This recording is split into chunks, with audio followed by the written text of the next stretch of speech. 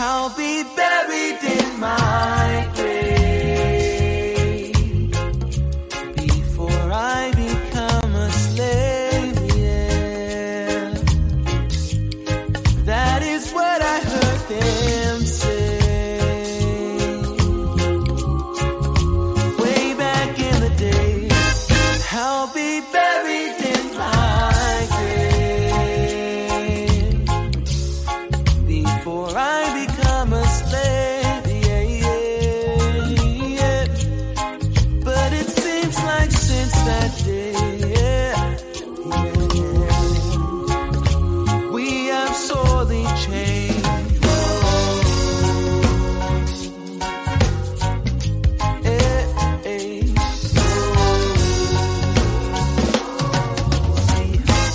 I'll be buried in my grave before I become a slave, yeah, yeah. That is what I heard them say,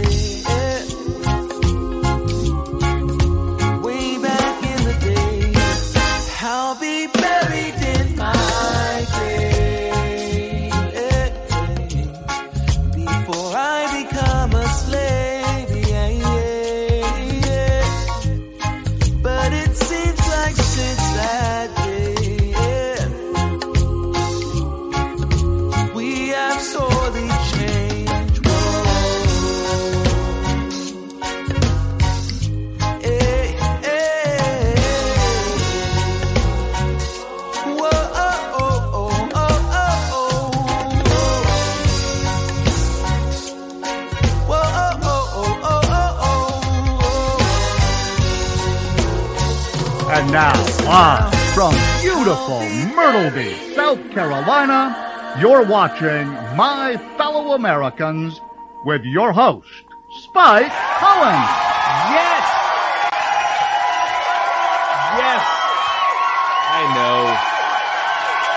I know every week I do this and every week you clap like that. And I can't tell you how much it means to me. Keep clapping. How would we know that you wanted the applaud miracle if you didn't keep applauding? Welcome to My Fellow Americans. I am literally Spike Cohen. Yesterday I did, I think, probably the most inspiring interview of someone that I've ever done. And we're going to play it today, and I'm super excited about it. But first,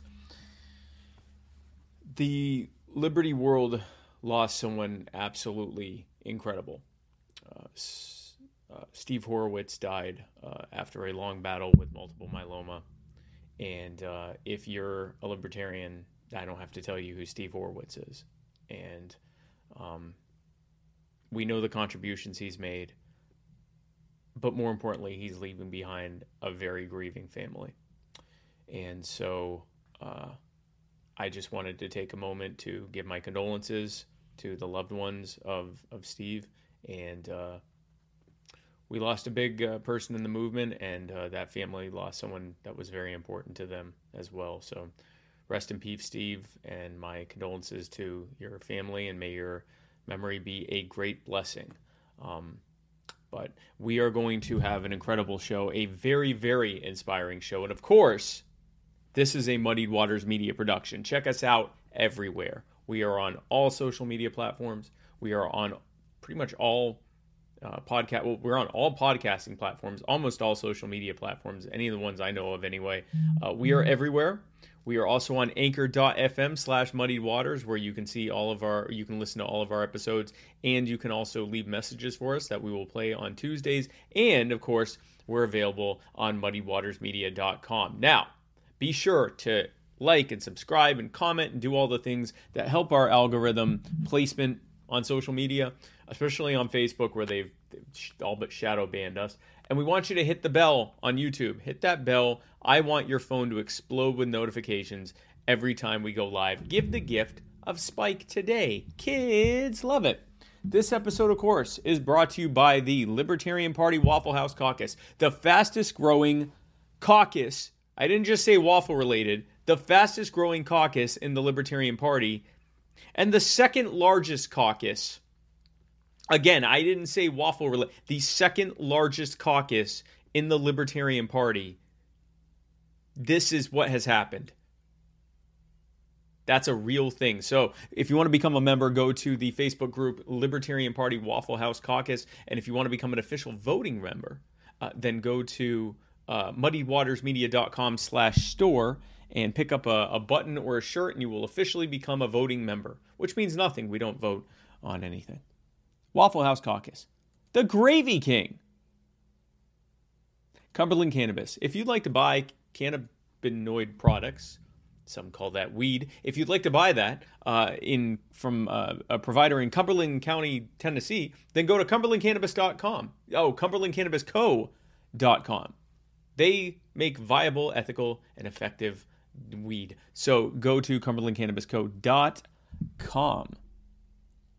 Joe Solosky. Joe Solosky is running for Pennsylvania governor. He's the key to Pennsylvania's success. And if you want to help him become the first libertarian governor ever, go to joesolosky.com. That's JoeSolosky.com. The most appropriately named sponsor we'll probably ever have, Mudwater. Mudwater is a coffee alternative for those who are just sick of coffee and want to drink something that tastes just as bad as coffee but isn't quite as unhealthy. Actually, it's very good for you as opposed to coffee, which not that great for you. But it has masala chai, cacao, mushrooms, turmeric, sea salt, cinnamon, and literally nothing else. That's it. So go to muddywatersmedia.com/mud and you can get some today. I drink it every day, and it has 1/7 of the caffeine of coffee. And by how wired I am tonight, you can see, and I have it in the morning, you can see just how much caffeine that is. For me, I don't need much caffeine. Anyway, Jack Casey, who has written these two books that I will literally never read. The Royal Green and In Silver Throned. These books are about jewelry that will kill you. I don't know what they're about. But book 3, Crowned by Gold, is coming out very, very soon. And if you go to theroyalgreen.com, you can buy these. I am told by many people who follow this show and who are fans of the show and who have bought these books for some reason, that they're very, very good books. So if you're into books about stabbing tools that look at you and have butterfly wings, then this is you. This is all you, playa. TheRoyalGreen.com, Jack Casey.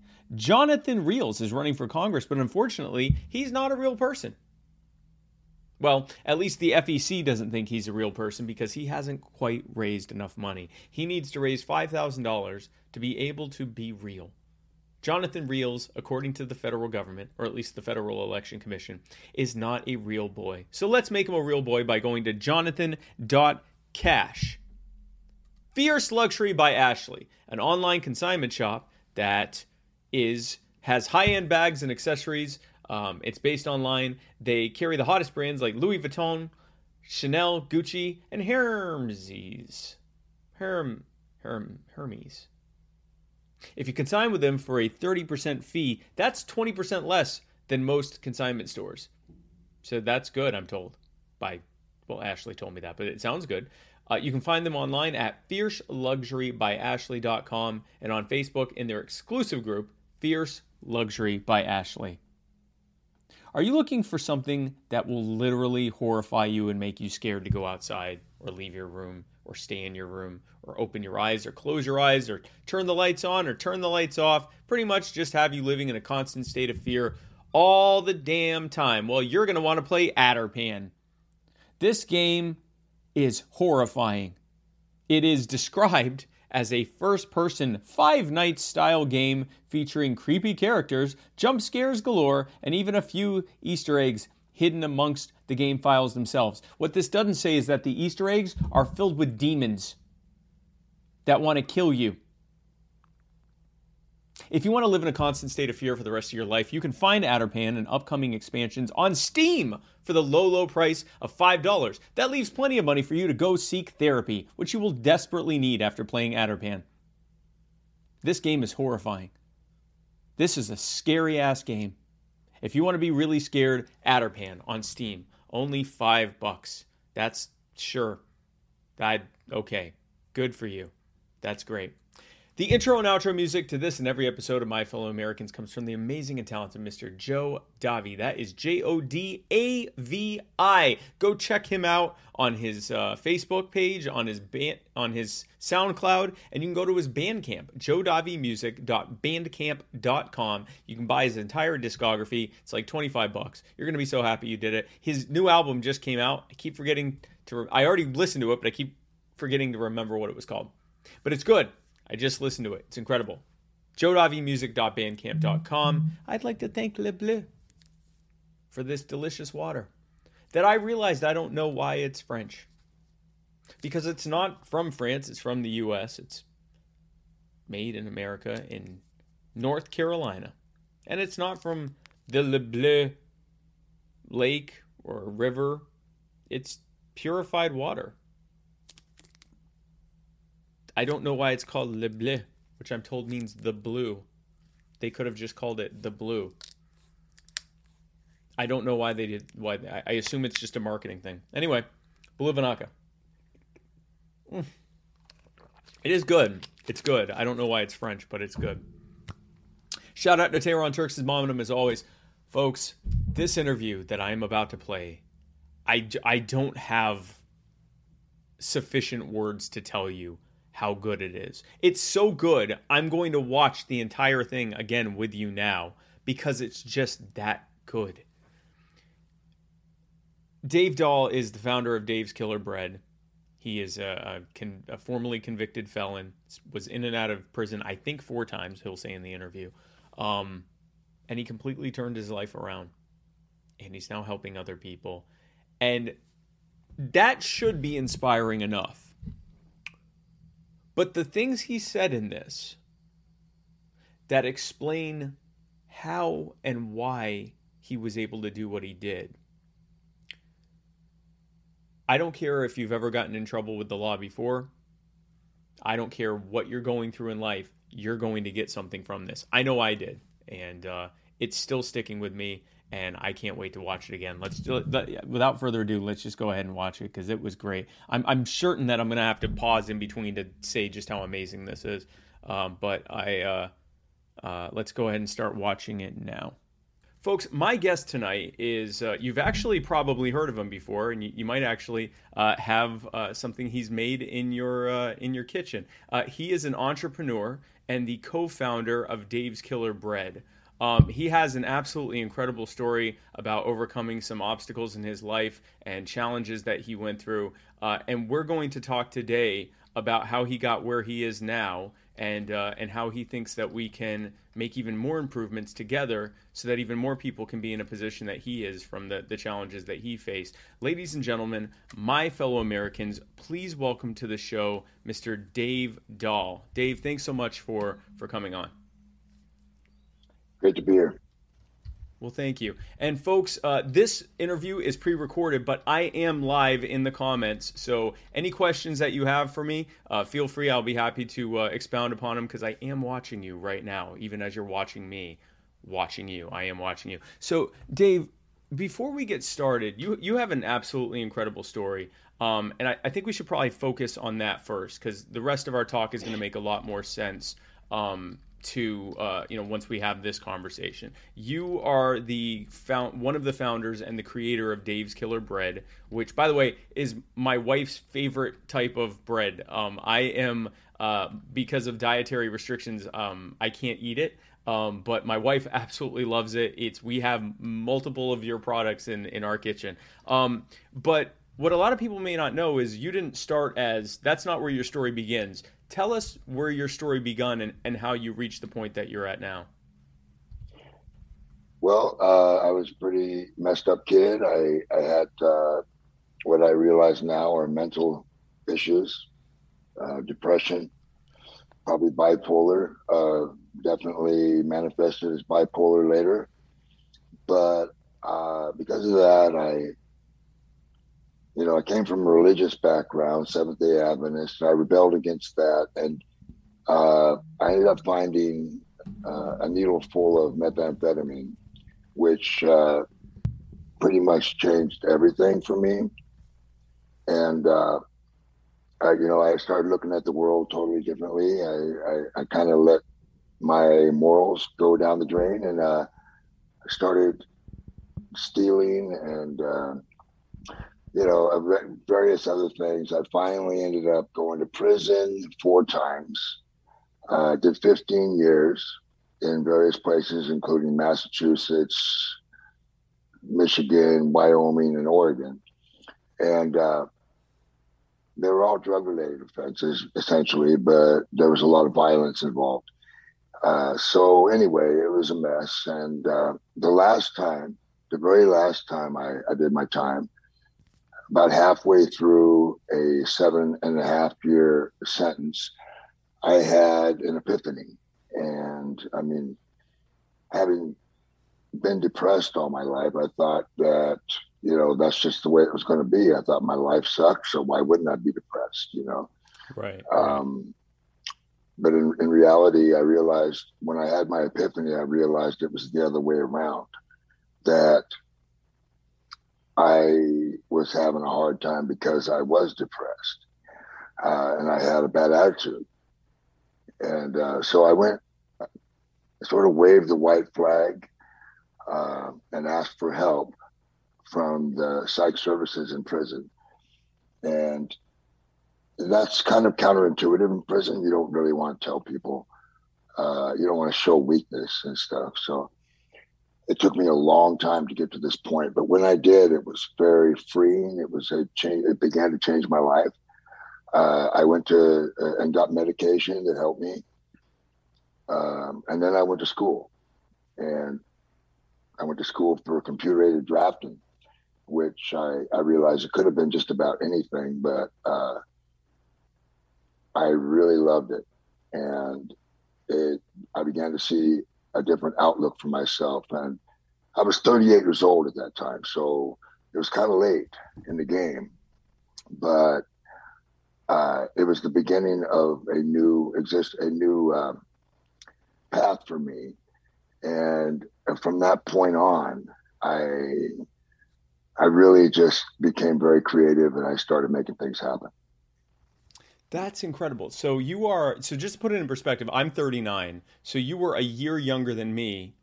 You were in prison, and you basically had, like you said, an epiphany that you had been putting the cart before the horse. You weren't upset and depressed because of everything that was going on. It was because of your depression that led to you doing the things that put you in the position you were in. You sought out and got help. And in the midst of where many people often just give up, you strived and went and asked for help and learned a skill, and then were able to begin getting ahead. Tell us, how did that go? Because you're talking about design. How did that get us to bread? I'm interested in how that transition happened there. Design is a perfect word to describe the entire process. I realized along the way that I could design my life, because I could design furniture, I could design machine parts and houses, whatever you could conceive of. And people would bring me, they would say, here's this template. In other words, something that had already been made. I would take the measurements and figure everything out about it that I could. And then I would draw it myself in 3D space and as a solid model. And then I could change it any way that I could envision.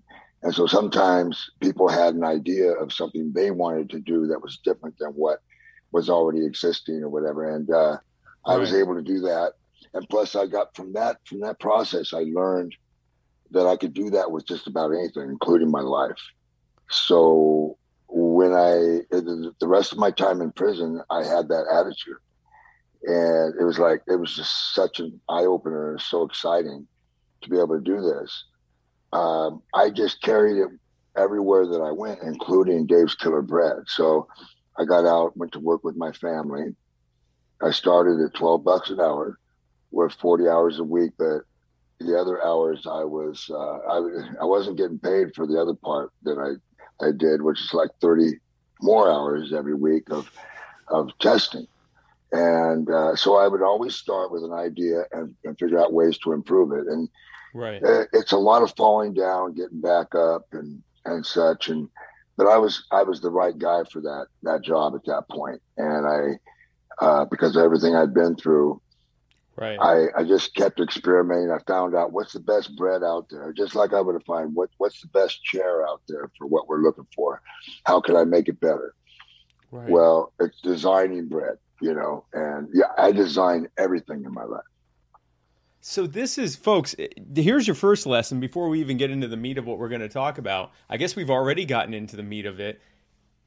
So you've applied the concepts of design where you learned to recreate structures, and you looked at your own life and said, I can do that here as well. I can literally move things around and make my life look like, as much as within my power, make it look like what I want it to. That is absolutely incredible. And then you applied that to bread, how to design the bread to be. That's wow. So before we even get to that, that's amazing. So you are now obviously you were the one of the founders and heads of Dave's Killer Bread. You are now, I guess, for lack of a better word, kind of the brand ambassador for Dave's Killer Bread. It's irrevocably tied to you and your story. But once you had Dave's Killer Bread, for those who don't know, you also made sure that this wasn't just about redesigning your life. This was also about giving a hand up to those who had been in a similar situation about you, and using the company in a way to do so. Can you talk to us a little bit about that?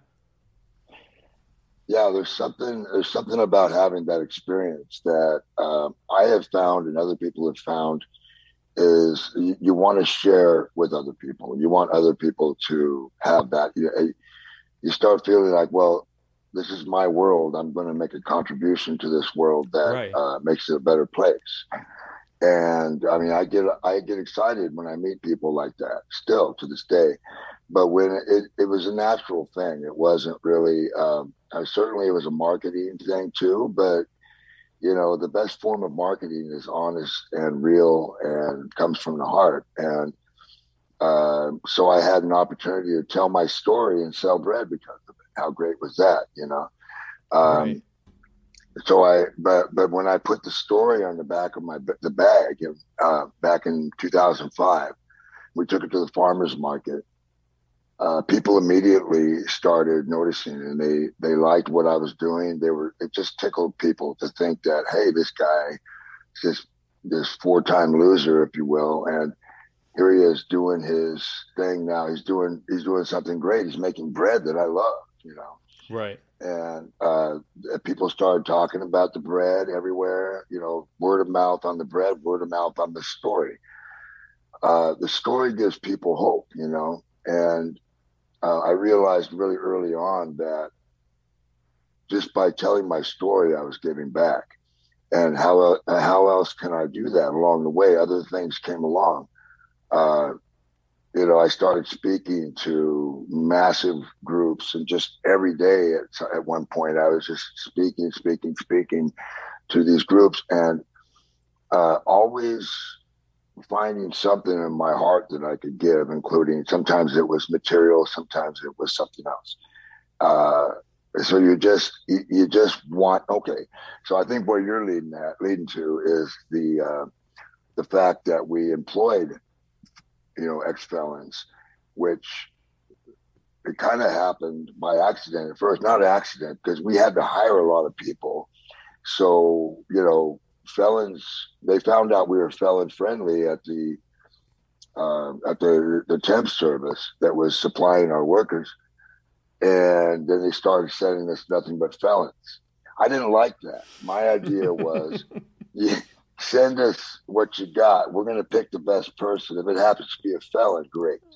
Right. So right. eventually, and we had some good luck. We had bad luck, just like you always have with your different employees. And human resources are not they're not easy, necessarily. But the right person makes a huge difference in your company. So an ex-felon, I knew from my own experience that there were people like me out there, and they just needed a chance. And I've seen it over and over again now. When a person is ready, they can be just this amazing resource. And so eventually we ended up having, as I think to this day, and I'm no longer with the company, but I think to this day, the policy is around 30% or so ex-felons. We never made it a policy. That's just the way it was, you know. So it started with you just saying, and this, we can probably speak to this a little bit in terms of how things might be able to change in the future. Just the fact that you were willing to accept felons, not necessarily we only want felons, but we're willing to take people who have been convicted of felonies and have, even served time in prison, because you were probably one of very few companies that were willing to take that. They were just giving as many of their felons as they could to you because they're just trying to find work for them. So it kind of became a de facto felon hiring policy just because you were, I presume, probably one of the few that was willing to take any, it sounds like. Probably. And we were growing very quickly. So we had an opportunity to hire quite a few people. So obviously we hired a lot of felons, and that started getting attention, including news stories. And people, I like to point out to other employers and things that, doing the right thing for the right reasons is good, but sometimes you do it for the right reasons and it affects your bottom line in a big way. It helps your company in so many different ways by doing the right thing. That's awesome, man. And it's great that you did it, and it's great that the company, even after you having gotten out of it and sold it, that they are continuing to continue with that. I'm interested in. So one of the things that when I campaigned last year, went across the country, I met a lot of people who were had been in prison and were on parole, or people that were on probation, people that had been in jail multiple times. All of them with often the same story. Either a mental health or a physical health issue like chronic pain or something like that led them to using drugs, which led them to often committing other crimes or just going to jail for the drug use or sale or whatever else. And now they're in prison and all of their problems have been magnified. And so and then when they get out of prison, not only are they facing the things like, and we can talk more about this, things like, bans on them being able to get business licenses or being able to work in specific fields, just the fact that criminal record's on there and many people not willing to hire them, the fact that they can't leave the state to work, or they have to spend a lot of time, basically lobbying their parole officer or whomever to allow them to leave the state. There's fines. I mean, myself, I had like a $45,000 bail judgment, total fine that I had ended up having to pay back. And can you imagine that? You walk out of prison with and was that with like interest accruing while you were in prison? No interest. Oh, okay. That would have been insult to injury, wouldn't it? No, but $45,000 to the average guy getting out of prison is like, right. What? And they, so I know that people get out with these terrible, weights they have to pull around. That should not happen. Right.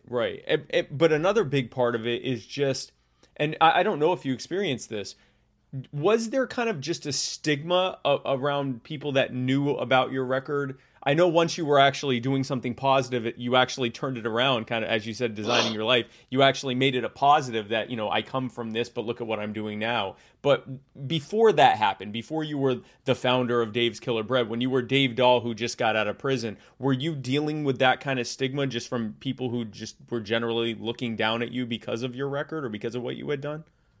Yeah, big time.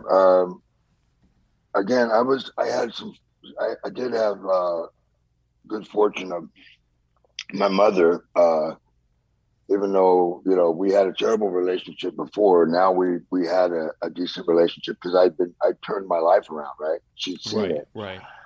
By the time I got out of prison, she was willing to take a chance, and she let me stay in her garage. That's the only thing she had for me was her garage, right? But I was happy. I was in that garage. It was as good as I could hope for. Eventually I got a car. And if it hadn't been for my mother, though, I don't know where I would have stayed. Right.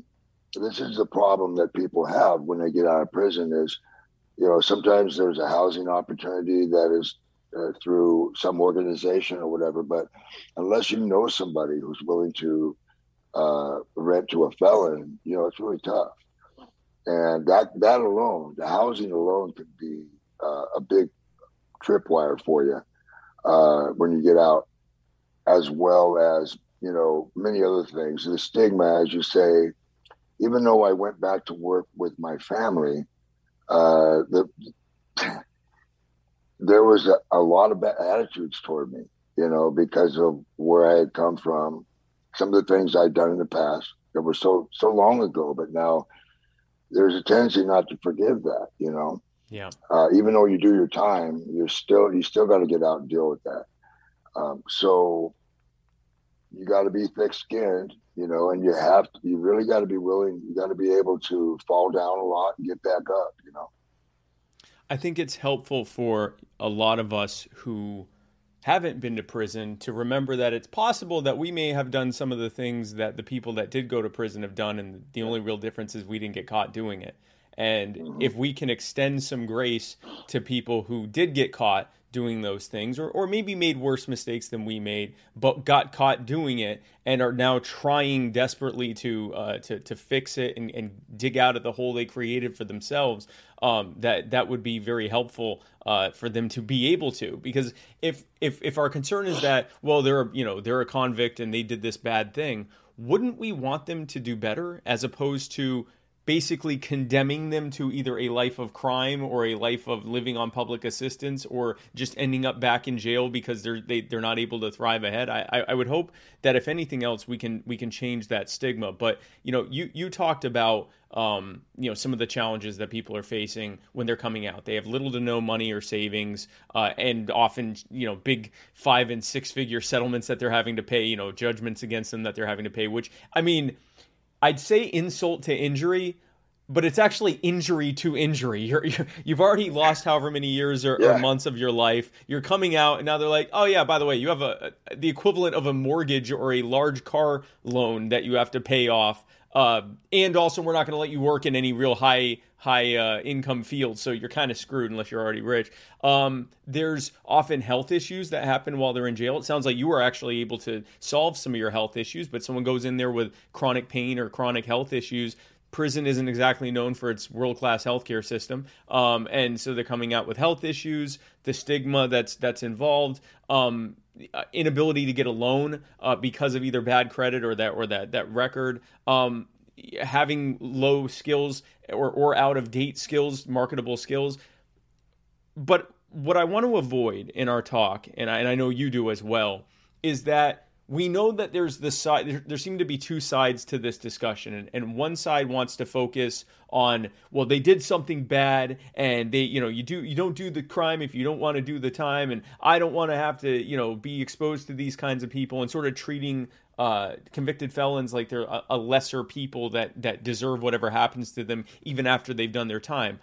But then there's other people who want to treat all felons as, I guess, victims of society, who, even if they are victims of society, that, there's nothing they can really do for themselves, and we just need to, treat them like victims and give them handouts, and that's not really helpful either. There are certainly changes to the system that can be made, but I think it's really important to focus on what can happen right now, things that can happen now without any policy changes, to be able to help felons get ahead. You've done some of this, and I'd like to hear some of the things that you've done. And also, you have an organization that you are working with called Constructing Hope that's doing this as well. Can you talk about what we, as people who want to help those around us, and what the felons themselves can be doing right now to be getting ahead and to try to get past those mistakes that were made? That's a great question. It's the number one question that I like to think about and try to find solutions for. Because of my own experience, realizing that I kind of saw myself as a victim for 38 years, right? Which, right. It's all that mentality, of course. And we don't want to, support that sort of mentality.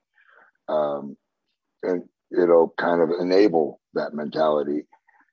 We want to, I want to give people the opportunity similar opportunities to what I had.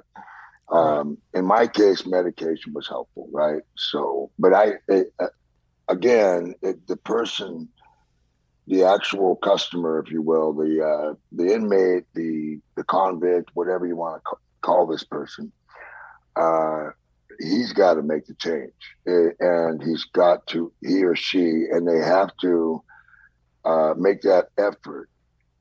That is not an easy effort at all. It's very hard, and it can be very rewarding. And you're not going to get that reward from victimhood. You're going to get that reward by picking yourself up and doing something about your situation. So that's what I did in prison. It took me a long time to get to that point. So sometimes you realize, sometimes you can look at a person and go, well, when is this person going to get that simple thing that's going to turn their life around, and be willing to do the work. And you got to end up having some faith that your work will actually pay off. And you also have to learn to enjoy the process. These are all things that really matter to me still to this day. And so as the individual themselves, their self, who needs, really, it's about, who are you going to blame? I mean, you got to do it yourself, right?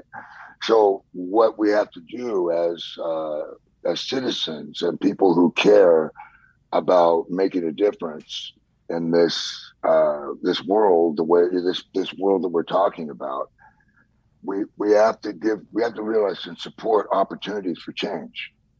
What would I have done without computer-aided drafting program in prison? Maybe I'd have figured something else out. I probably would have. Right. But there wasn't a whole lot of other things available. So to me, it's about education. Okay. In my case, medication. Then it was education. And then hard work, willingness to do whatever it took. So I think as a citizen, a mother, a father, an employer, whatever, wife, husband, once you can get that person to accept their responsibility, accountability, and start working towards something, right? What are you going to do to provide this person an opportunity for that change? And to that end, we do. I kind of knew instinctively or felt that when I got out of prison that, from my experience, it wasn't really taxpayers that were going to change it. Probably not politicians either that were really going to make the big difference. Right. There had to be passionate people that were going to work from passion and belief. And that's why I do what I do, because I feel like I'm the person who's been there. And so to that end, I support organizations like you mentioned, Constructing Hope, which is a local organization here that helps ex-felons, usually minorities. But this kind of stuff could happen for everyone that gets out of prison. I would hope that they have an opportunity to go and learn a trade. I learned mine in prison, but it could be happen outside of prison or whatever. Mm-hmm. Mm-hmm. Learn a trade, something practical that can change your life, that makes you a contributor. And once you let your ego go enough to realize that you're not going to get the instant gratification of crime or drug use, but you're going to get something out of this, because there's something even better out of it by working hard. So the organization you're talking about is called constructinghope.org. They're based in Portland, in the Portland, Oregon area. They offer, I believe, 10-week construction and other trade skill development programs, so that people can now go and do that work, these skilled trades in those areas in Oregon. I guess really anywhere that allows it. I know some states, and this is part of the problem, and in some states, they're actually not allowed to do a lot of different trades. Usually the skilled trades like construction and stuff, they allow them to do, but there are often a lot of things that they're not allowed to do. But I agree with you. If we're waiting for politicians to come up with a solution, probably never going to happen. And B, if it does, it's probably just going to be all of us as taxpayers getting robbed for yet another social program that's going to turn people into dependents of the state as opposed to thriving members of society. I think it's important to reiterate something you just said. You've said it a couple times. You went to prison because of crimes that you committed against other people. You committed those crimes against other people. Often, I assume, at least what it sounds like, a lot of that was very influenced by drug addiction. And the reason that you had a drug addiction was because of a mental health issue. And I think what I heard over and over again, I'm hearing it from you now, and I heard it over and over again going around the country. In fact, I met someone when I campaigned in Portland. It was under we didn't have all the events had to be outside because of COVID and the lockdowns. We did it under a bridge overpass in Portland, and I don't know, 100 and something people showed up. And one of them was someone who had been clean from heroin for a matter of weeks at that point. And they had also, I believe, if I'm not confusing the stories, they also had a criminal record. And they were able to continue to get the drugs that they wanted while they were in prison. So for those who think prison is an answer to drug addiction, no, you can get the drugs in prison too. That's not a problem. It's a problem, but you can learn how to do it. I mean, Right. if you want it that bad and you want to keep that thing going that bad, then you can do it. Then you can do it, Yeah. right? Yeah. And so, but what started with him, his wasn't a mental health issue. His was a chronic pain issue. He had gotten hurt. He needed pain pills. At some point, he reached his FDA cutoff where he couldn't have any more pain pills. He started turning to pain pills. I heard this story, I don't know how many times, from different people.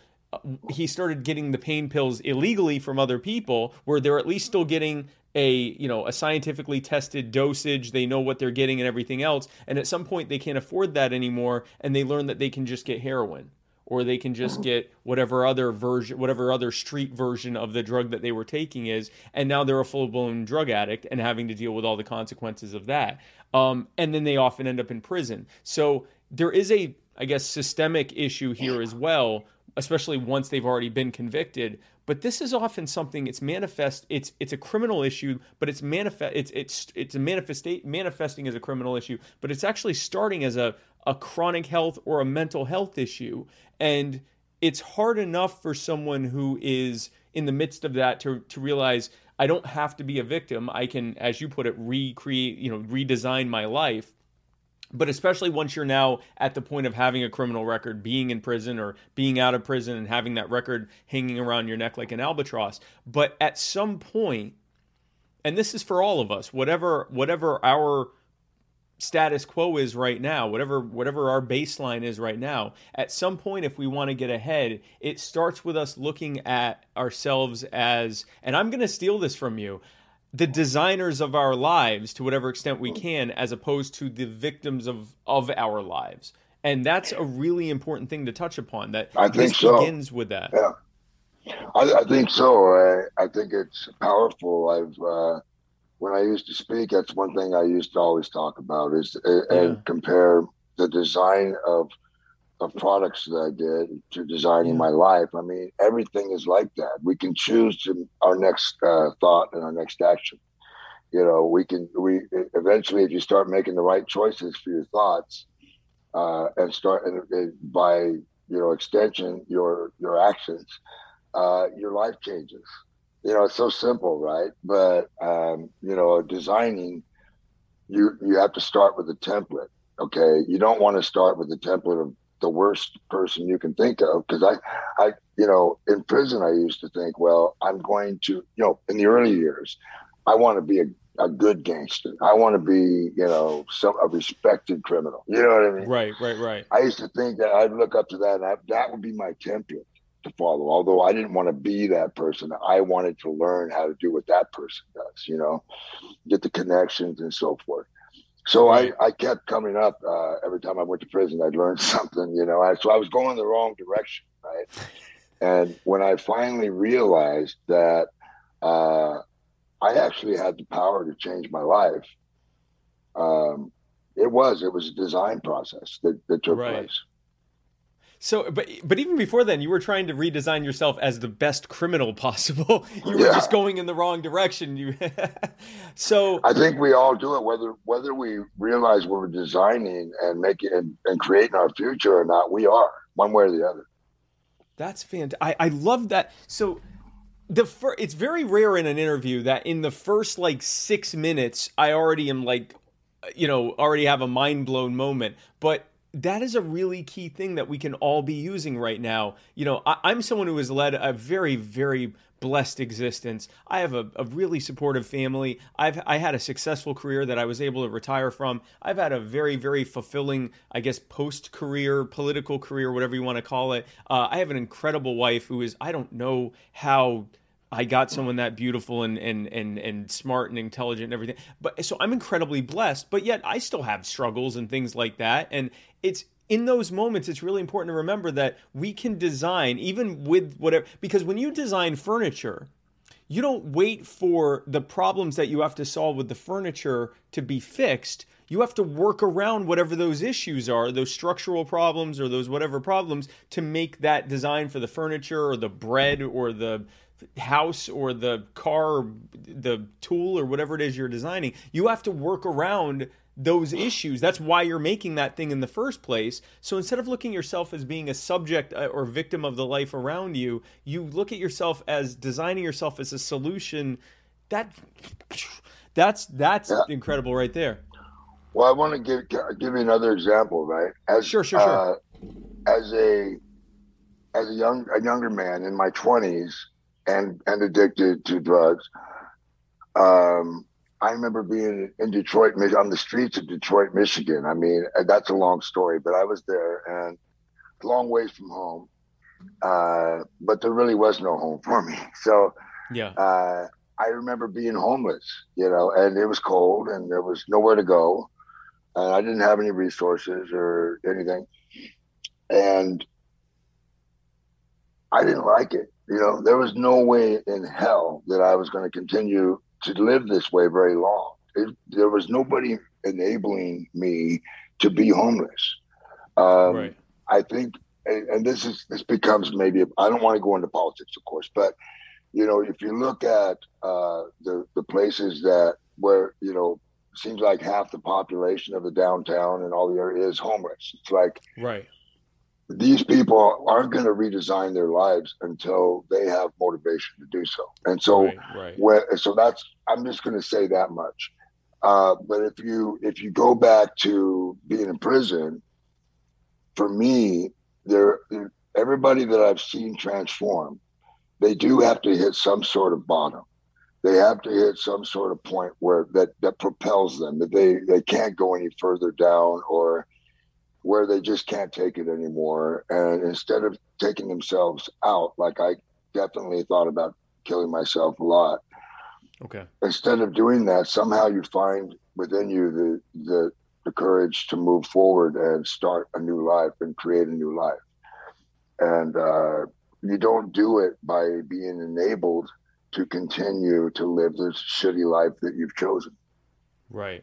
So everyone has to reach whatever their point of discomfort being so high that the fear or discomfort of change isn't as bad as the discomfort they're already experiencing. So you might as well try something different. Yours was being in prison and realizing that, your depression, you could either continue to be depressed and in prison, or you could have that moment of realizing that maybe I'm the reason I'm here, and I can change things about myself so that I can get out of here and actually do something positive.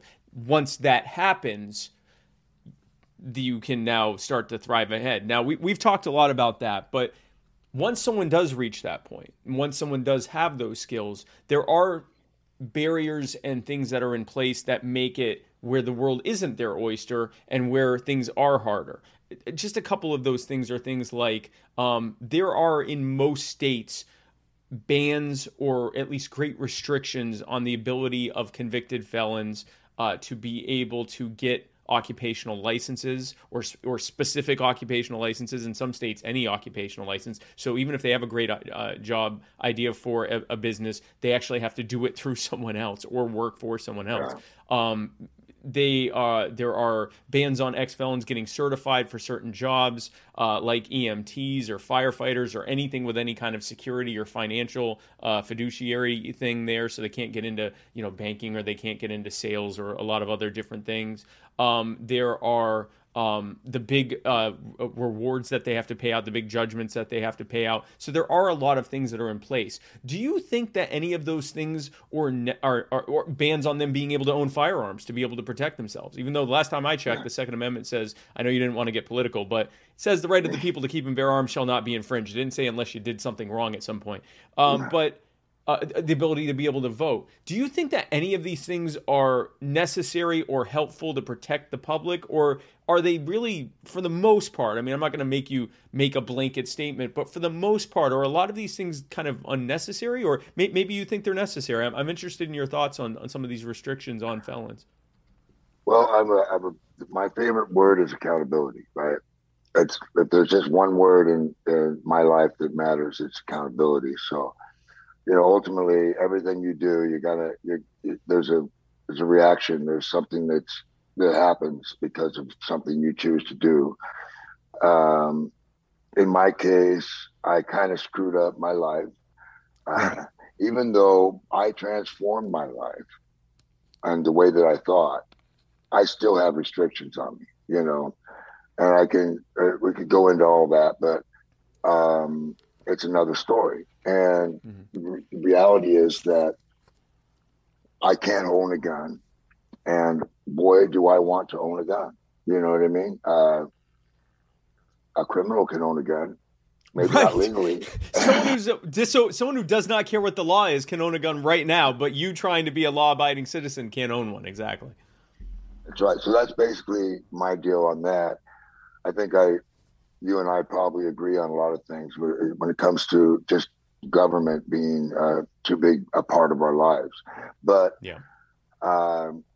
obviously that's a tough one, because some people really shouldn't have guns, and a lot of ex-criminals, if you got a felony, good chances, if you haven't turned your way of thinking around, we don't want you to have a gun. So, right. It's not a simple yes or no kind of thing, but I think maybe there's some sort of criteria that could change that, or that could make it, we could say, well, this person has been out this long, they haven't done anything, maybe they should be given a chance to own a firearm. But in today's world, I can't imagine getting more permissive about firearms. So I would, anyway. Well, the guns I have a wife. Yeah, the gun's one of those things. I think I was a little more concerned about things like occupational licensing bans and bans on working in certain fields. Gun was just something I'm a libertarian. We're all about guns, so I couldn't help but bring it up. But yeah, I couldn't help but go there. I couldn't help but go there because it's like on my mind, But yeah, I hear you. Absolutely. As a person who has employed, I've seen my own self become a great employee, then I would say a pretty doggone good employer. And then I've seen the people turn their lives around and become these amazing people that not only change their lives, but they have a big effect on the family and friends, their community, and the business they work for. I mean, it's powerful to see lives change. So my thing is like, again, I think it's kind of similar to what I mentioned with the guns. Why not give people opportunities when they've earned them? Right. Yeah. And I think anything that isn't governed by a law or a policy, by an insurance policy or anything like that, because that's another thing. For instance, if you're a felon and somebody wants you to go to work, or you want to go get a place to live, well, a lot of the reasons why they don't want you to come live there isn't necessarily just about the rules, but it's about bringing down the value of the neighborhood in a way. You come in there and you're scary. You scare people, and then it the manager's puts a manager in a position It can put an employer, so you have to Right, think right. about all those things. So it's really about the good people that there is. There's so many good people. So how do you make it so that these good people get their chance? And uh, I think there's ways that we can make it better. I don't necessarily have all the answers to that. I'm more of Yeah. a guy that's about changing the person. The That's my thing. individual person. And I think a lot of Yeah. this is, and I keep hearing this from you, and I agree 100%. We need to look at people as individuals. You are, there is potentially someone who has your exact former criminal record. But yet, if you meet that person might be willing to kill you right now for whatever's in your wallet, right? Hypothetically. Whereas you have that Yeah. same record as that person, but look at what you've done outside. Look at who you are as an individual person. You both, as I mean, this is a hypothetical person. I don't even know if this person's real, but let's say there is this hypothetical person who has Dave's exact criminal record, but instead of forming Dave's Killer Bread and instead of redesigning his life, he's still just the killer guy or the assaulting guy or the violent guy who will take you down for whatever's in your wallet, whereas you have completely redone your life and so and have helped so many countless others along the way. We should be judging people as individuals, and this even goes outside of whether someone's a criminal or not. In our day-to-day lives, so much of the things that we look at, stigma against felons, racism, bigotry, all of these things stem from not looking at people as individuals, and which is both good and bad. It means looking at you and being able to say, wow, Dave is an incredible guy, and look at all the incredible things he's done. And if someone says to me, well, Dave is a felon and he did this and that, okay, he did that, and look at what he's done now. That's even more incredible that he's done these things. But you could apply that in so many other ways. You could say, hey, Steve or Bill or whatever, Rebecca, whatever, that's a great person. Oh, well, but didn't you know that they're black or that they're Hispanic or that? Oh, okay, I don't care about that either. I don't, Thing. Yeah, so it doesn't matter. Judging people as individuals, I think that's probably the biggest lesson here, right? Is that we should be judging people by their individual merit and who they are as a person, as opposed to something that is intrinsic to them at that point. Like, Well, that's their record MLK. or their sexuality or their you're record. quoting, you're paraphrasing Martin Luther King. So Basically, yes. yeah, basically, yeah, And I mean, it's absolutely true. And when it comes back to, that's philosophical, but it comes back to something concrete in in the way I look at things. When we started hiring ex-felons at Dave's Killer Bread, it was easy for me to kind of have like a basic criteria that I would use. It didn't mean we always used it because we were doing it really quickly. But if you say wanted to help a person, or no, you basically when you hire someone, you want them to help you and you want to help them. I mean, that's the way it should be. With no matter who you're hiring, right? It should be a two-way street where everybody's benefiting. But if you look at a person who's coming out of prison, I didn't like to hire somebody directly out of prison anyway. I figured they had to come out and get acclimated, sort of get a feel for the struggle before you give them that job. But I also thought that person, say the person did 5 years, just as an example, 5 years. What were they doing during that time? When they got in there, I understand maybe they didn't do anything for a long time to help themselves. But when that person comes to you and you're interviewing that guy or gal, you say, you're like, what programs did you do? What can you tell me that you were up to for the last couple of years? It's pretty easy to see when someone's full of crap and when somebody's for real. And sometimes even someone who's for real is going to not turn out good. And you know what I mean?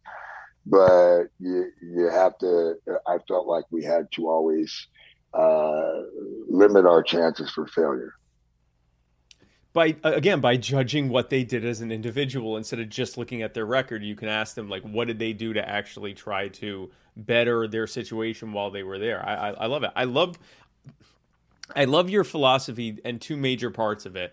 Probably many major parts, but the two ones that stick out the most are judging people as individuals and recognizing that the power resides in us to begin to whatever extent we can, redesign our lives to adjust to the reality that we're in as much as possible, so that we can thrive to whatever extent that we can. And everyone's going to be different. Their level of skills, their just their natural talent, the level of how bad the situation they're in is, what state they live in. There's probably a myriad of different things that are going to impact how well they do. But no matter how well their whatever peak is possible for them, it's going to be immeasurably better for them to look at their life that way and do as well as they can, as opposed to saying, well, this is just how it's going to be, and I'm just in this situation. And that's something we can really all apply. And I just think that that's an incredible thing. I want to ask you one more question, because this is a big concern and issue of mine. And I always like to get everyone's thoughts on it, but I especially like to get the thoughts of people who come from the criminal justice system, people that were in prison, on my idea of how criminal justice could work differently. I didn't come up with this idea. It's something called restorative justice, and it's been around for decades, and there's many different versions of how it can be applied. But here's my version of it. For example, if I or you or someone, if someone is convicted of, let's say, assault or theft, or shoplifting or something like that. So this is a crime that has a victim. Someone has been damaged in some way, either their property or their life or their health or whatever has been hurt as a result. Especially if the person is a first-time offender or has not had, multiple offenses like this, instead of going directly to the punishment route of saying, okay, you go to prison for X number of years, period, boom, you're in there, giving them the option of saying, okay, instead of that, we're going to give you this opportunity to make the person whole that you harmed. So if they're, if you rob them, you have to give it back and probably pay some additional amount for the trouble of what you did. If you assaulted someone, you have to help take care of their expenses, of their health expenses or whatever, of getting better. You have to go through, and this is where going back to the root cause, you have to go through mental health counseling, anger management if it's needed, or if you're, a kleptocrat, you're addicted to stealing, counseling for that. You have to, if in figuring out what's going on with you, it's determined that you have like an actual health problem, you have to get treatment for that. And these things are available to you. And once you have demonstrated that you have fixed whatever problem you caused to whatever extent possible, and also fixed whatever root cause problem made you do that in the first place, you're now free. You don't have a criminal record. You didn't go to prison. You can now go and live your life, hopefully now in a much better position, and whoever you victimized has been made whole. It costs much less than putting someone in a cage for years.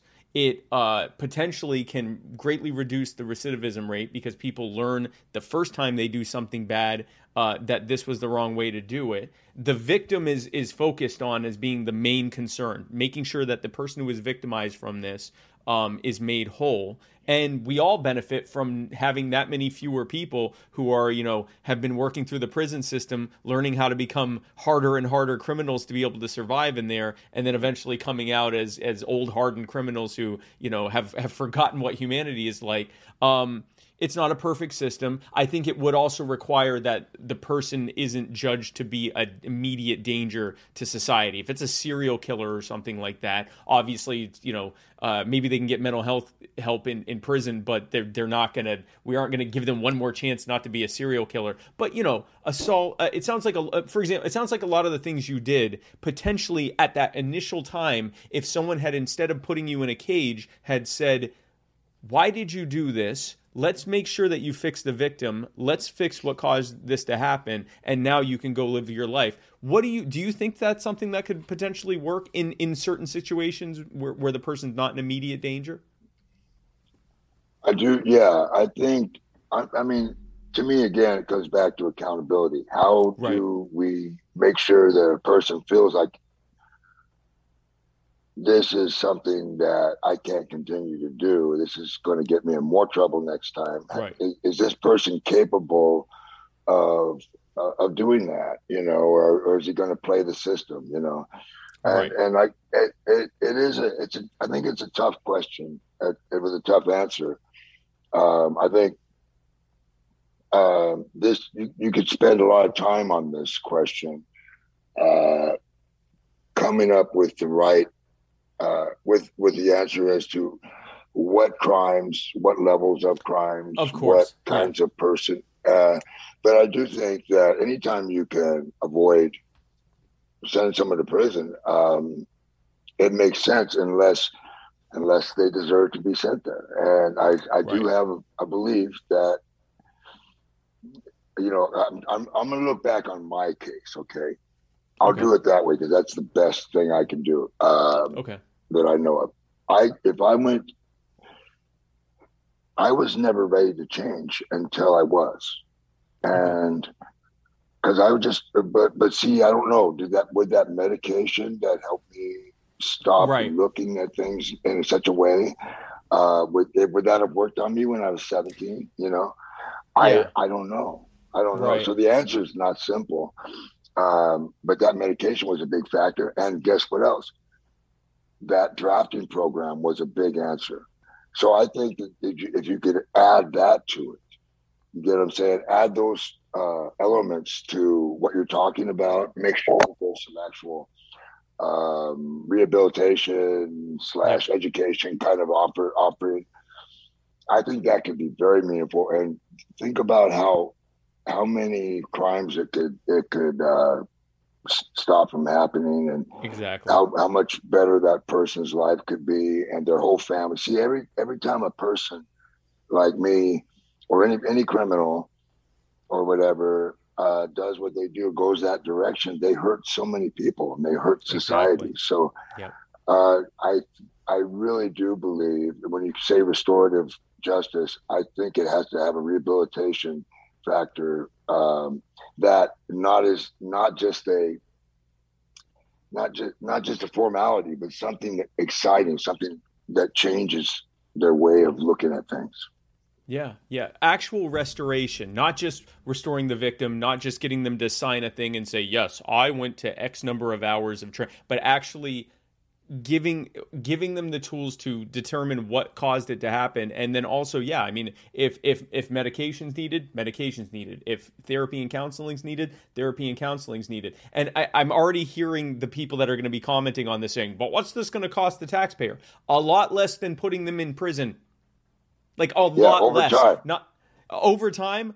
Even in that moment, it costs less, but over time, it's not even comparable, right? But people need to understand that that rehabilitative factor that isn't really hard unless you say, well, because right now, for instance, there is a lot of construction opportunity, and that's why Constructing Hope is so powerful. One of the reasons why Constructing Hope is so powerful. They get out of this, they go through this training program. Honestly, there's just not enough training programs like this, and there's not enough opportunities. But you take a person that's their first time down, whatever, instead of sending them to prison, send them to this thing. A lot of them aren't going to make it through probably, but those ones end up going. They should go to prison. They'll go to jail. Yeah. If they can't make it through the program, if they're not willing to make that change, okay, great. I guess you have to go to jail because it means that if we let you out, you're going to just hurt people. But if you're willing to do the hard work, and it is going to be hard, you're going to have to learn to do something. You're going to have to fix your own issues that led you to do that. You're going to have to make whatever changes are needed, and you're going to have to restore the person that you victimized, because they're the number one concern in that moment is the person that you already victimized, right? If you're not willing to do any of those things, off to jail you go. We gave you a chance. Apparently you want to live in a cage. Not my problem at that point, right? So that would always be there. That's always there. But it sounds like, again, and like you said, accountability. Are you going to do the hard work? You are not a victim. You are someone who hurt someone. And so even if you're a victim of something else, in this moment, there's a victim of what you did. And so you have to fix that. Go ahead.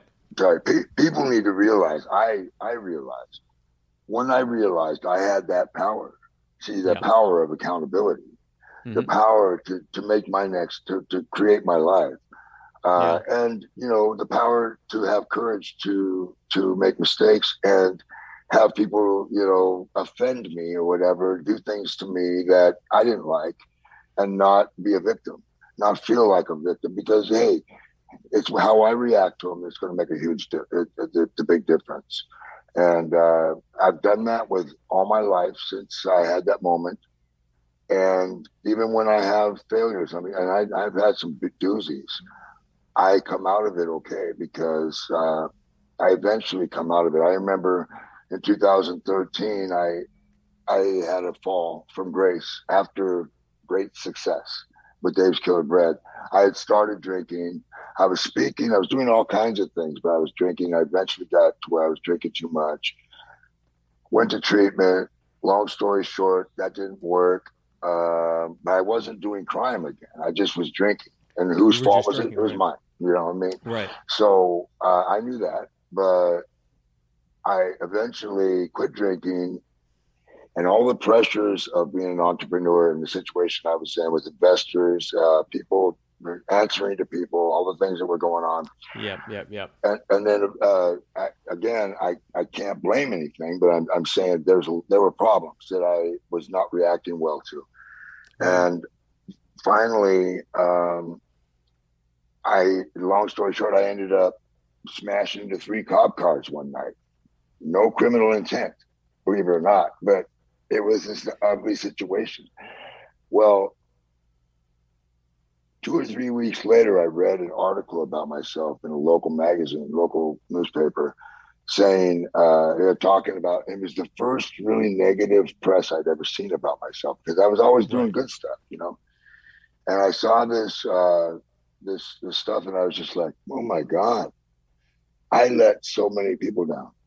You know, here I have been preaching, and I don't preach, but telling people about things that had changed my life and how I had overcome and all these different things.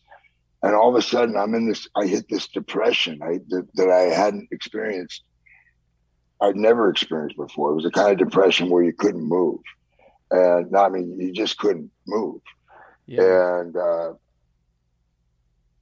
I'm like, all the things I've been talking about, all the things that I've learned, and that I tell people are the ways that you change your life, all of a sudden they didn't mean anything to me anymore. I couldn't put them to work. I was so down. But I gotta say, time went by, I got a little better, and then I was able to put those things back to work again. Awesome. So those principles matter. It's that accountability that matters. Yeah, and it goes to show this is a constant thing. It's not a fairy tale where you fix the problem and it went away. You, in the midst of being Dave of Dave's Killer Bread, you screwed up. And rather than say, well, this is society's fault, they've set me up to be a hero, blah, blah, blah, blah, you realized, I screwed up. I had a choice not to screw up, did it anyway. And look at the harm that I've caused. Look at the and not just the police cars that you hit, but look at the people that were looking up to me who now have been let down.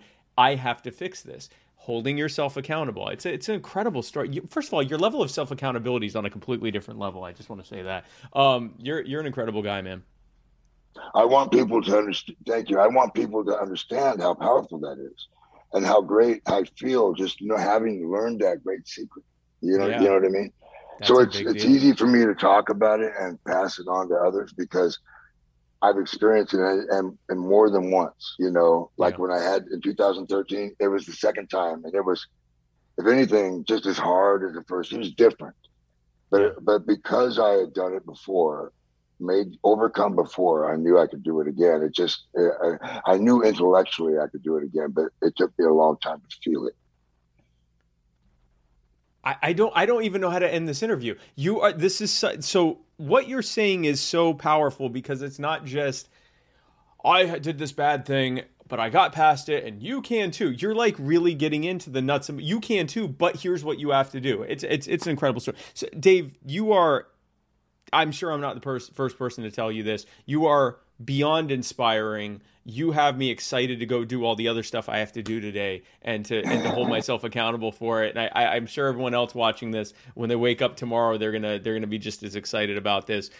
Before I let you go, I want to give you a chance to give your last word. What is it that you feel like we haven't had a chance to tell people that you really think it's important to tell people? How can people help with what you're doing right now? How can they get out and get involved? Pretty much anything you feel like you needs to be said to my audience and to me. Dave Dahl, the floor is yours.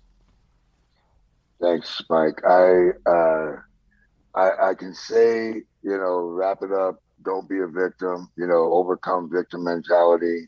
That's one step. But the only way to do that is by replacing it with accountability, with understanding that you are the person who can change your life. Nobody else. You can't depend on the government or somebody else to change your life. You got to do it, right? That's what I did.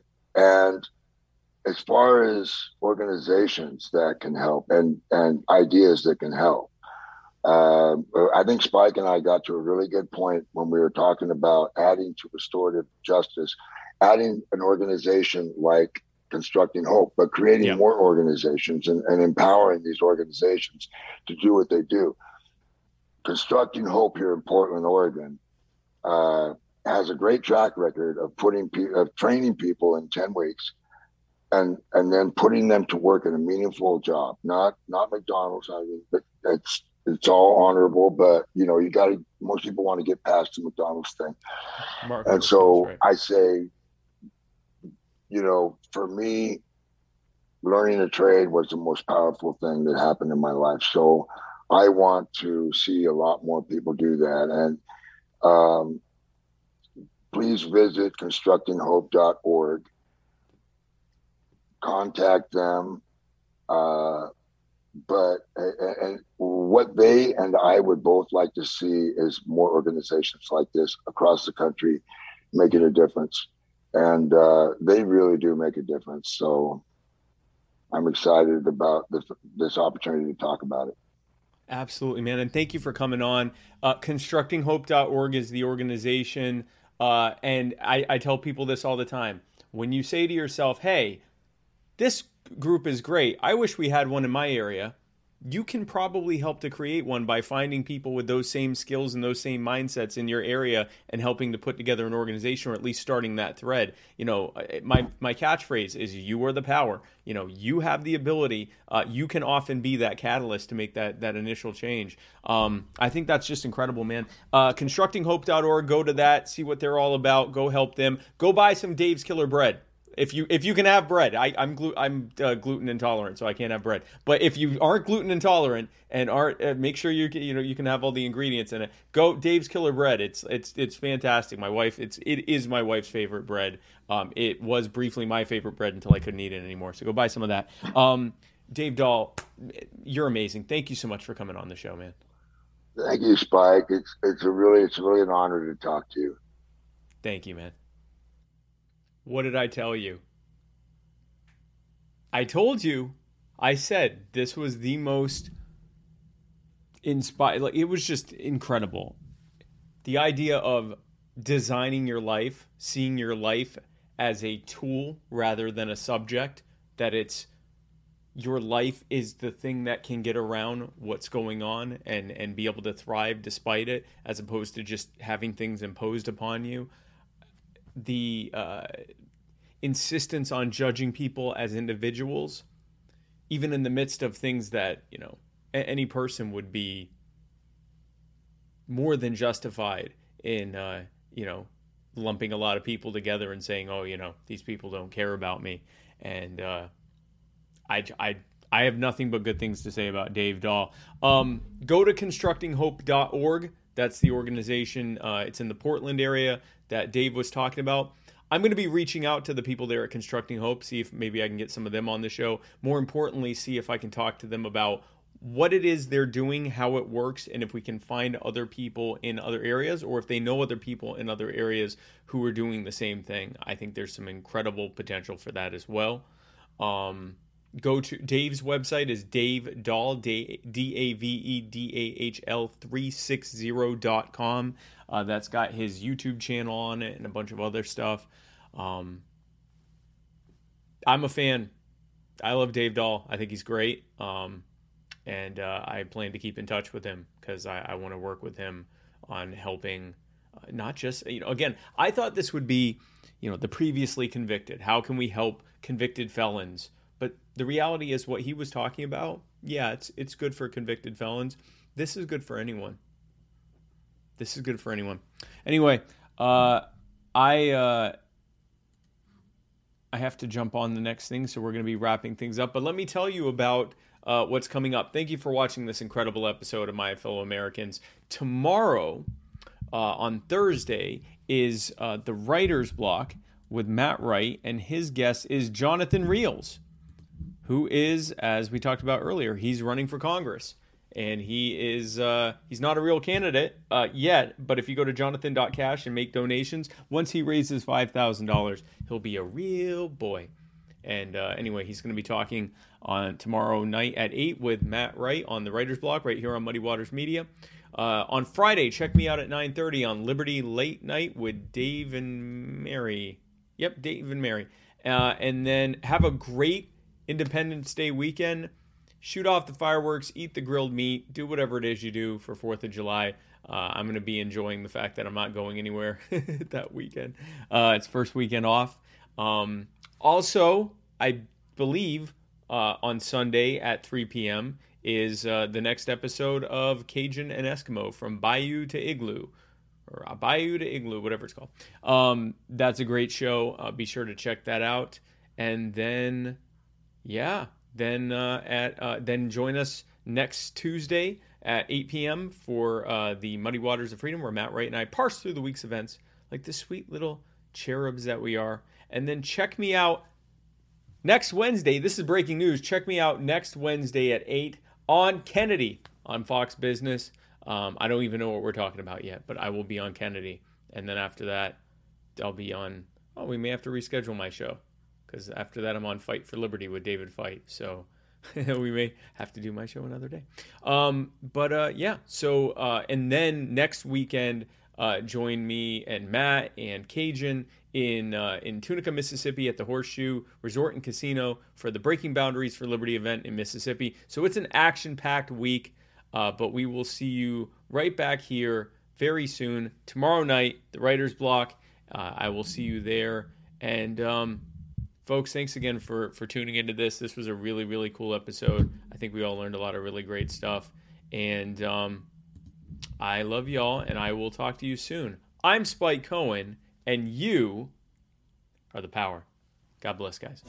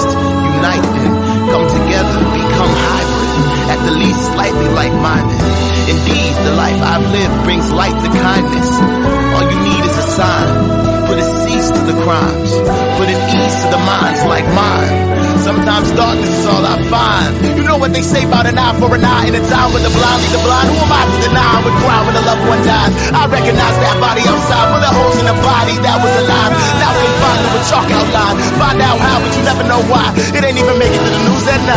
It ain't even make it to the news at 9. That's my sister, mother, father, brother, son. That's one of mine. All these years I close my eyes, open up to only find I'm in line. There's a pointless murder happening all the time.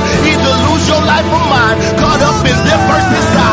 That ain't how it started, nah. How were we supposed to survive? There's a war going on outside. Who would want to raise a child? Whom the tomb is flashing by.